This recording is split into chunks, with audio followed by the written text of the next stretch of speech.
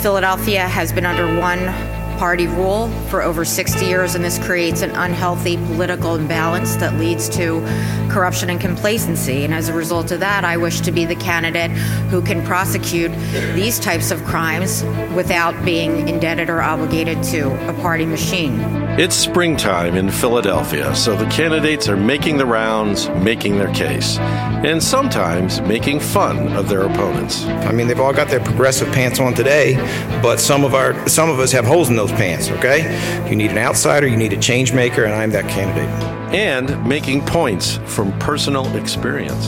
I can tell you about stop and frisk because I was stopped and frisked. My brother was stopped and frisked. My son was stopped and frisked. I can tell you about police hitting me on the head with a flashlight because I got hit on the head with a flashlight. I didn't need to sue somebody to get some money to understand that, so that's amazing. You just heard from 3 of the 8 candidates for District Attorney of Philadelphia. In order, Beth Grossman, Larry Krasner, and Tariq El-Shabazz. It's a campaign for an important office with a varied field of candidates who are raising issues that go to the heart of what's happening in America today. But is anybody paying attention, and will anybody show up to vote? I'm Chris Satullo, and this is 20 by 70, the podcast for people who expect more from Philadelphia. I'm sitting here at the Wexler studio inside Kelly Writer's house on the Penn campus, and I'm thinking about Philadelphia's off-year elections. It's tough work, but somebody's got to do it. Philadelphians go to the polls May 16th for primaries to set up the fall ballot for district attorney, city controller, and a host of county and state judgeships. And here at the Committee of 70, we take every election seriously.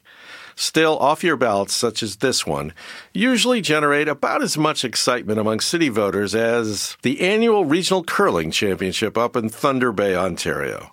Turnout for these elections is considered good if it gets into the upper teens. But could this time be different? It's the first election since the last election surprised, alarmed, and energized many voters in this very blue city. The incumbent DA is not on the ballot because he's been accused of corruption. And this election of the city's chief prosecutor comes at a time of great concern about Black Lives Matter, police misconduct, official corruption, and crowded prisons. So, could this time be different? To explore that question and the issues driving the DA's race, we've invited 2 of Philly's top political bloggers and radio figures. Dave Davies is senior writer for WHYY Newsworks Public Media and a fixture on Fresh Air. Welcome, Dave. Good to be here, Chris. Solomon Jones hosts the morning talk show on WURD Radio and writes for both Newsworks and the Daily News. Welcome, Solomon. Thank you. So, guys, it used to be DA candidates just talked about how good they'd be at locking people up, but this race has been a little different, hasn't it? Yeah, it's remarkable. I think it is the singular feature of this contest is that nobody is a law and order candidate, really. Judge Teresa Carr Denai a little bit maybe talks about kind of protecting people and is willing to say she'll use the death penalty. But in the main, this is about decarceration, about fewer arrests and convictions. It's about justice and fairness. Solomon, you were sort of in the middle of it last night at WHYY where you were moderating the NAACP-WHYY debate. What were your takeaways from that? What struck you? I think what struck me was that there were a couple of candidates who seemed very articulate, who seemed very sure about their stance on things. Larry Krasner, I think, stood out for me in that regard. I think Tariq El-Shabazz stood out for me in that regard. And Jack O'Neill, I think, stood out for me as well. I think that a lot of them at this point, having been at so many forums and stated their positions so many times, are used to these canned answers. And I had to prod them a little bit to answer some of the questions with something besides the standard campaign elevator speech. But I think that a couple of them really stand out with the courage of their convictions. Joe Kahn as well. Yeah, that's something that's a syndrome journalists all deal with at this time of year. In Yep. city races, the great thing is everybody wants candidates to show up and answer questions, and they show up. But by the time it hits April or May, everybody knows everybody else's answers. Dave, anything strike you? You covered the debate for WHYY. I think they mostly played the roles that they have played in any number of encounters. I mean, Larry Krasner is in some respects a standout. I agree with Solomon on that. And his pitch is essentially, yeah, you're all wearing your progressive pants tonight, but a bunch of you got holes in them. I've been doing this for 25 years. I've walked the walk. You're just now talking the talk. And the interesting question for me about Krasner is, it is true that he has been a committed and principled defender of protesters and civil rights attorney for all this time. Is he prepared to manage a department that actually has to prosecute tens of thousands of cases? And I think this is important for all of them, if they're going to achieve the kinds of reforms that they say they want to embrace, they're going to have to deal with the court system, with politicians in City Hall, and with Harrisburg, with the parole system. And that's going to involve, building relationships, embracing compromise, figuring out how to get things done.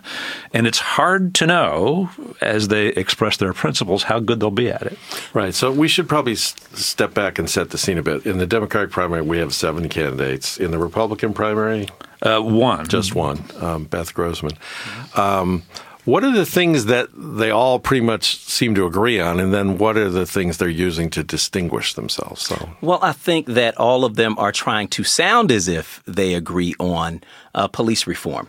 I don't know that all of them actually do. I don't know that Rich Negrin, having been endorsed by the FOP and the Guardian Civic League, and I think one more police organization, can really stick to that stance. I think that you dance with who brought you.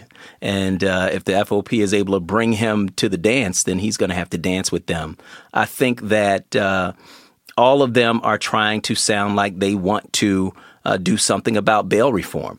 The district attorney has some influence on that, doesn't control it altogether. And I think that all of them kind of agree on a softer touch in terms of the lock them up and throw away the key kind of stance that DAs have traditionally taken. I think in this age of protest, in this age of mass incarceration where people from across the spectrum, both conservatives and liberals, are standing up and saying there are too many people in prison, I think anybody who runs for that type of office has to take that stance. The question is, and I think Dave articulated it well, can they actually do that? Can Krasner, as somebody who's worked from outside the system against the system, come into the system and be effective? I have some questions about that, too. Although I think a lot of people from my community, from the white liberal community as well, love what he is saying. The question is, can you jump on the other side and do it? I think the perfect example of the problems that you have with that comes from the opposite side of the spectrum, Donald Trump. An outsider who said he was going to come in and do all of these things and do them quickly is really coming up against reality. And I think an outsider candidate in this race would do the same thing. All candidates in Philadelphia really thank you, Solomon, for comparing them to Donald Trump. So, Dave, have any of the candidates sorted themselves out along that particular metric for you in terms of seeming to be serious or understand the dimensions of the managerial task here? No, I don't think. Negrin is the one who talks about it because he was Philadelphia's managing director for 6 years. All of them have, within this general rubric of we're going to convict less, incarcerate less, have particular things that they choose to distinguish themselves. Michael Untermeyer has spent a lot of money on TV ads, and what he says is, I have plans. He's gone and he's had people develop specific plans. He's not particularly charismatic at presenting them, but that's sort of what he does. Joe Kahn talks about his background, the son of a Pakistani immigrant and an Irish mom, and his experiences in He was a law student of Barack Obama. That's in the ad which he has, which will be out by the time this podcast airs.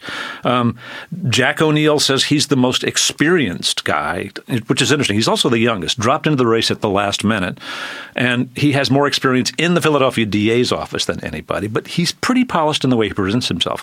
One thing we've seen about him, and this is interesting, just this week, is a good chunk of support from the Philadelphia building trades, the construction unions, who tend to spend money, tend to put boots on the ground. And at the speech where he accepted those 8 endorsements, he said, I will within 30 days appoint a deputy labor liaison so you will have direct communication with somebody who understands what you need, which kind of sounds like embracing a special interest. He says it's not. But so they've all got angles they're working. What exactly does a liaison from the DA's office do with the building? I don't even understand the point there. Well, I'm a little slow on the uptake, as you know, Dave. As you might guess, I asked him about this afterward. It says, "You sounds like you're going to give a special interest, special access." Not at all, he says.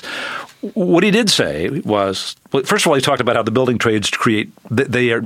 I don't know if they create. He says they create. They are associated with good-paying jobs, and we want to divert people who are arrested into paths of promise and rehabilitation, and he thinks the trades may be helpful. I don't know that they need somebody to call to offer those services. More realistically, what he said is, we want to crack down on rogue employers, read non-union employers, who dodge taxes, who don't pull the permits they're supposed to, who don't adhere to prevailing wage regulations, and hurt people and rip off workers. And there's an argument to be made for that. Is it the DA's office responsibility to make that a priority? Well, that's a policy question, and it's one that he's embraced. Now, Solomon, for several hours every morning, weekdays on WURD, you talk with the civically engaged African-American residents of Philadelphia. What are you hearing? Are people paying attention to this race? What are they looking for out of candidates? Do they see the connections that you've talked about and written about between all the issues that have been roiling the community in terms of justice and policing? Yeah, I think that people understand that the DA's race is an important race. The question is, do they show up in an off year? I mean, that really is the question, because if the African-American community shows up, then we get whoever it is we decide we want. I think that there are several candidates who are impressive to people who listen to my show, people like Tariq El-Shabazz, because he is the black candidate, one. 2, because he has experience in the DA's office. 3, because he was a defense attorney. And so he has the requisite experience. And I think that he understands the experience of the community in ways that the other candidates just can't. I think people are impressed also with Larry Krasner, because he has been a civil rights attorney, has been someone who we've seen in our community, who we've seen working with various people. I think people have some questions about Rich Negrin because he is endorsed by the FOP, and the FOP has not exactly been receptive to the cry of Black Lives Matter, to the protests against unarmed people from my community being shot and killed by police. I mean, if 40% of those who are unarmed and shot and killed by police in 2015 were black men, and black men only make up 6% of the population, something's wrong. And so they have not been receptive to that message. And so there are some questions about somebody who's endorsed by the FOP. And I think with the same question with the building trades. The building trades talk about good paying jobs. The reality is they freeze out black people from many of those skilled trades. The electricians union, the carpenters union have frozen out black people for decades. And so to have them endorse somebody and have that person as the DA say, I'm going to make a special liaison to the building trades. First of all, it's ridiculous on its face. But then when you look at it from a black perspective, then what you're saying is that you are going to team with people who have worked against black people getting into those unions and getting those jobs that are paid for with our tax dollars. And so I think there are some questions about several of the candidates and the people who are supporting them. Right, Solomon, you just put words around the ironic smile that you had on your face when Dave was talking about O'Neill's liaison idea. And I'll tell you what interests me, and this is a development in recent days in this race. Tariq El-Shabazz, who, as Solomon mentioned, is the only African-American candidate, I think is making a clear appeal to that community, was the subject, let's say, of a hard-hitting piece by the City and State website. And I'd want to be careful characterizing it, but essentially it says that in one case in particular, a homicide case 20 years ago, that he took a guy's money, didn't do the job, and that a federal judge found that he had provided insufficient counsel. It was a really tough piece, which Shabazz has called false, defamatory, and racist. But it'll be interesting to me whether that story has any resonance among African Americans. And I was interested to see if that's come up on your show yet, Solomon. Yeah, we talked about it today, this morning, in fact. And I think what can happen when you have one black person in the room and that person is being targeted, other black people begin to rally around them. And so I think it might have the opposite effect of, what it might in other communities where people feel like this guy is being targeted. He has said that it is racist. He has said that he tried to give a statement to the writer of that piece, and that the statement was not included because he claims, Tariq Al-Shabazz says, that the gentleman wanted an interview and did not want to include the statement and did not. And so there are some questions about that. I think for me, and I think for anybody who's a journalist, there are some questions about that. If somebody gives you a statement, you include the statement. If you are, I'm just, gentlemen, have we ever seen that before, that critical allegations in the middle of a race against a black candidate actually helped that candidate in Philadelphia? We've definitely seen that before. Yeah. And are condemned as racist. Yeah, right, exactly. Yeah. But I mean, whether it's true or not, I guess my question as somebody who's both a journalist and has been involved in politics is this: does anybody else have any negatives? Because I haven't seen any in print. I haven't seen any come out from our esteemed colleagues in the media. And I think that begins to raise questions for people when you only have one candidate who has all of these negatives. Dave recently had a blog post about one candidate being fined by the Board of Ethics and for failing to fulfill the campaign finance, but not on the same level. Not on the same level. Not on the same level. And so I think that we really, as the media, I think we have to take a look at all of these candidates and not just one. Right. So, Dave, you alluded to the role perhaps of the building trades, and another factor in this race might be the involvement of Super PAC associated with George Soros. Talk a little bit about the politics and the money of politics in this race. Sure. And by the way, it's not a super PAC, actually. So I knew I made that mistake. The minute I said it, I saw Dave's face, and I said, it's not a super PAC. It's a technical thing. In Pennsylvania, there are no restrictions on what a political committee can spend on. And so you don't have to have a super PAC in Pennsylvania. You can just do what you want. It's the Wild West. It's great. Kind of, although they're not allowed to coordinate.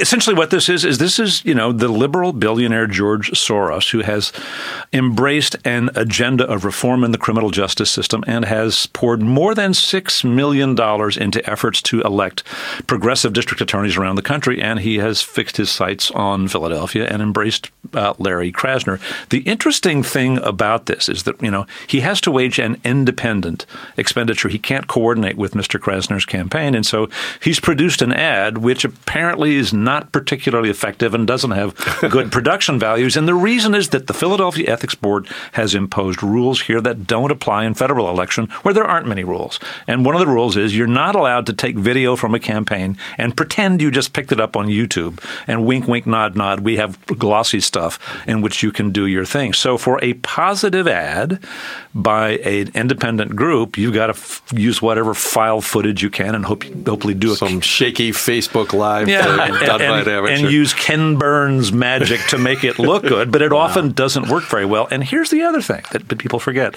When you are buying ad for a candidate, the TV stations have to offer you the lowest possible rate.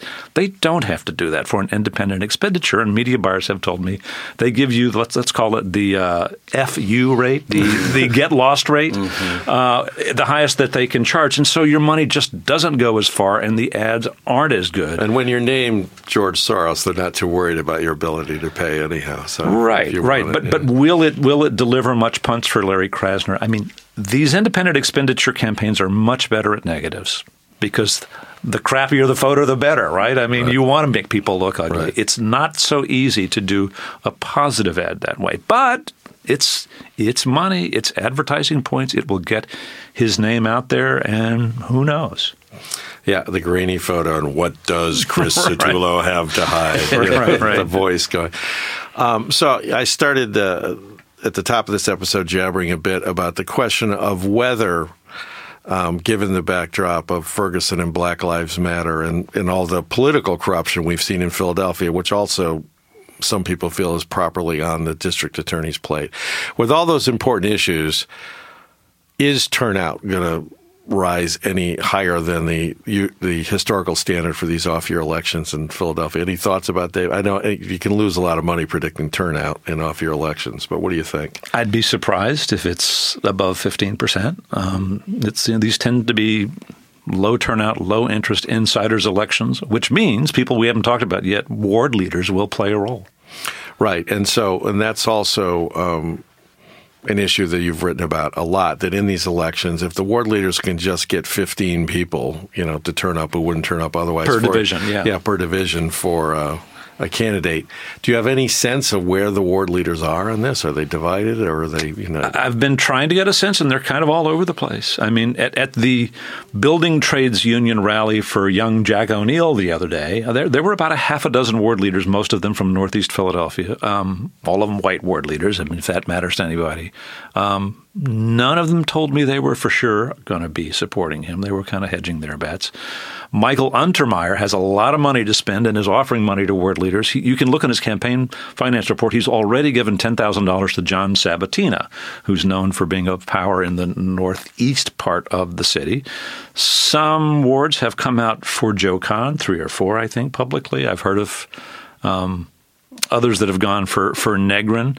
The interesting question, and again, this comes back to whether Tariq El-Shabazz will be able to attract a big critical mass of African-American support.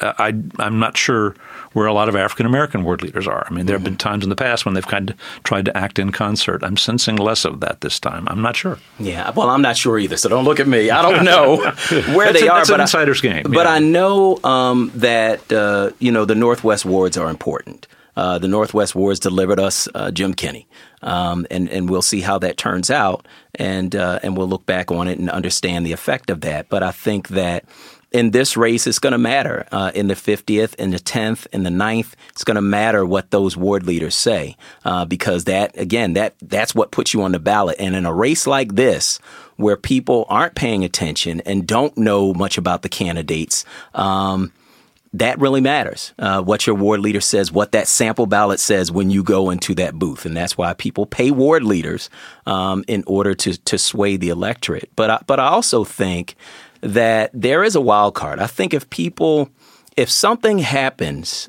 in these last days toward leading up to this election that makes people angry, that makes people concerned, then that can swing this election. And so that's what I'm watching for. I'm watching for that silver bullet that's going to make people angry, because that's what makes people come out, more than anything else.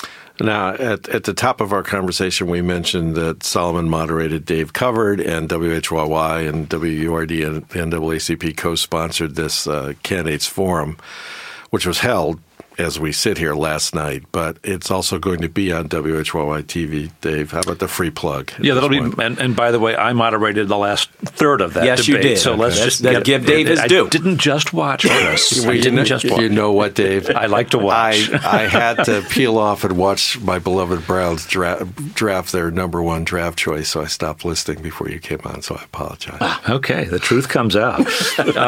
This 1-hour debate will be on May 7th. That's a week from Sunday at 3:30 p.m. on WHYY TV 12.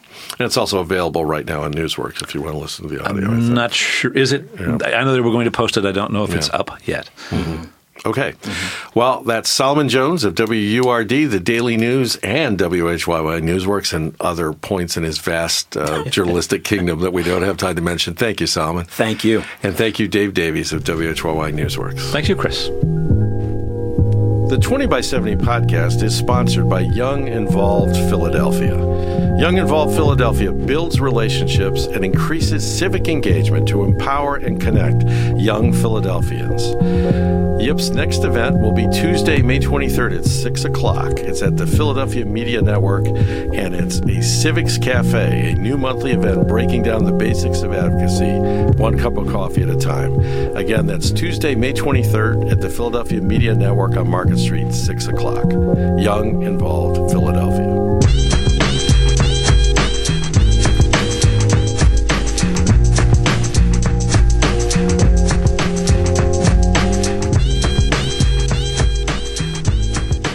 Okay, Okay, back to business. We've now brought in 20 by 70's resident civic Yoda, David Thornburg, the president and CEO of the organization. How are you doing today, David? I'm great, Chris.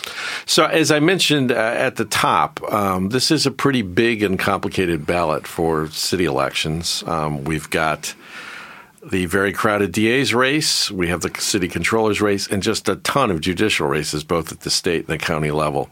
So what's a desperate voter to do to find information about these races? Yeah, this is a tough one. This is what they call in the vernacular a low turnout, low information race. Mm-hmm. So there's going to be a lot of running around at the last minute saying, who are these people? How do I choose the one I want to vote for? What do they stand for? Et cetera, et cetera. The good news is the Committee of 70 comes to the rescue. We just released a day ago a new online tool that's also mobile friendly called the Committee of 70 Ballot Tool that we developed with a terrific young startup out of Chicago called Ballot Ready. What this enables you to do is essentially at a glance learn about the candidates, figure out who you're going to vote for, and then essentially load those onto your own sample ballot that you can then print out and take with you. You can print out and give to your friends. Or I think the coolest feature is that you can email this ballot to your friends, your email list, your Christmas card folks. And in theory, and this is what we're trying to encourage, this could add a whole new dimension to Philadelphia elections, which just acknowledge that particularly for these kinds of elections are largely determined by candidates raising money, giving money to ward leaders. Ward leaders put that money out on the street to pay people to hand you a piece of paper before you go into the poll to tell you who to vote for. Famous palm card. So this is essentially a digital palm card that you can distribute to your friends and family. Exactly. It puts the power of this archaic street money system in your own palm and allows you to blast away and share I think it will also encourage more people to turn out because you get these kind of reminders and so forth. So Ballot Tool, powered by Ballot Ready. Go to our website at 70.org and you'll find everything you need to know. And I assume that it's kosher for you to if you bring your phone behind the privacy of the curtain there in the voting booth, if you can't remember who it was on your sample ballot, right? You can pull it out and look at it and remind yourself, right? Yeah. We also wanted to mention some very good work done around the DA's race by a old friend of the 20 by 70 podcast and a frequent guest, Holly Otterbein, with Philadelphia Magazine. She's done some pretty good work. Yeah, she has, I think this was a vow that she took after the November election. On our podcast, right. That as a journalist, she really wanted to to report deeply and thoroughly on the candidates in a race, regardless of what anyone said about their electability or their chances of winning. So on the Philly Mag site, she has very long profile pieces and kind of position pieces on each of the candidates. And once you get through the Committee of 70 stuff, which is your gateway, I think it's a terrific resource that I'd recommend. For the deeper dive, it's a really good piece of service journalism, and we really commend Holly for doing it. So, David, you were listening in as I talked to Dave Davies and Solomon Jones about the DA's race, the crowded field, sort of the difficulty of sorting among these relatively unknown candidates. Also, the high quality of of the discussion and dialogue so far about important issues. But this whole DA's race sort of brings up one of your real concerns about how we're doing elections in this country. Yeah, not just this country, but actually specifically in Philadelphia. There's a real structural issue that I don't think serves us well. It actually doesn't serve the candidates well. It doesn't serve the eventual winner. And here's the story. We have 7 candidates in a Democratic primary. This is a 7-to-1 registration edge Democratic town. So most likely, not for sure, but most likely the person who wins the Democratic primary is going to become the district attorney. We have no threshold requirement. In a lot of cities they'll have, if you don't get 50% of the vote in a primary, there's a runoff. We have none of that requirement here in Philadelphia. So do the math. You look at the expected turnout, which could be 85, 90,000, give or take. You have 7 candidates in this kind of free-for-all. The winning candidate, the next district attorney of the city of Philadelphia, 1.5 million people, could win with as few as maybe 15,000 votes. Right. Which just, to me, seems wrong. So what's the remedy for that? Well, there's a couple different ways. One is, the kind of more cumbersome and expensive way is you say you have a runoff. You say if you don't get to 50% in the primary, then we have to have a redo among the top 2 candidates so that we make sure that someone has at least 50%. The other way, which we've also talked about on the podcast, is just kind of another way of accomplishing the same result, and it's called ranked choice voting, where a voter lists his or her top 3 or top 5 candidates, and then those votes are calculated in such a fashion so that that a winning candidate has at least 50% of the total of all of those votes. Right, because it's called the instant runoff. Essentially, through a computer program, you sort of run through, well, who's got the most number ones and so on and so forth. Yeah, and it sounds maybe somewhat arcane to, dyed-in-the-wool Philadelphia, but it's actually a technique that's been used in about 10 major cities around Cambridge, the Oakland, country. state of Maine just said it was going to use it for state elections. And there's real advantage to it because it comes back to this. We should have people elected to office who have earned at least 50% of the total votes. And I think there's something intuitively right and fair about that. So more to come. Obviously, nothing we can do about this election except get smart and vote. But this could be an issue that we want to pursue in the future. Okay, so to wrap this up, David, to cycle back to what you were talking about at first, that people want to see the information about all the elections in the city. They should go to the Committee of 70 website? Yep, just 70.org, and, the wonders of our great organization will be at your disposal. And the Ballot Ready thing is an app you download, or is it just a link that? No, it's a mobile-friendly website, so you can get to it from our website, or you can find it on your phone. But it's pretty easy to use, pretty intuitive. Don't have to download anything; just go to the right spot on the web. Nope. Yep. Okay, thanks very much. That's David Thornburg, CEO and President of Committee of 70. Thank you, David. My pleasure. Well, that's it. Another episode of this scrappy little podcast for people who expect more from Philly. Thanks again to our guests, Dave Davies of WHYY Newsworks and Solomon Jones of WURD Radio Newsworks, and it sometimes seems half the publications in the Western Hemisphere. Hardworking guys both. Huge props, as always, to our engineer manning the dials and levers in the Wexler studio, the esteemed Zach Gardner. We also welcome to the 20 by 70 family our producer for this episode, Joel Patterson, filling in for Barbara Dundon, who had the nerve to take a family vacation this week in Canada. I wonder whether she's taking on those curling championships in Thunder Bay. Praise and gratitude, as always, to 70s head honcho David Thornburg, Philadelphia's Civic Yoda, and to the rest of 70s capable staff and loyal volunteers. So before we close this one down, 2 more exhortations. Study up on the candidates and issues and vote. Be sure to vote on May 16th. And as always, expect more, Philadelphia. August 1920, Mother Jones put out the call. To the hills of West Virginia came 13,000 strong. Riding loose the old special, Boone County where they meet. Take on Sheriff Chafin and his anti-union fleet.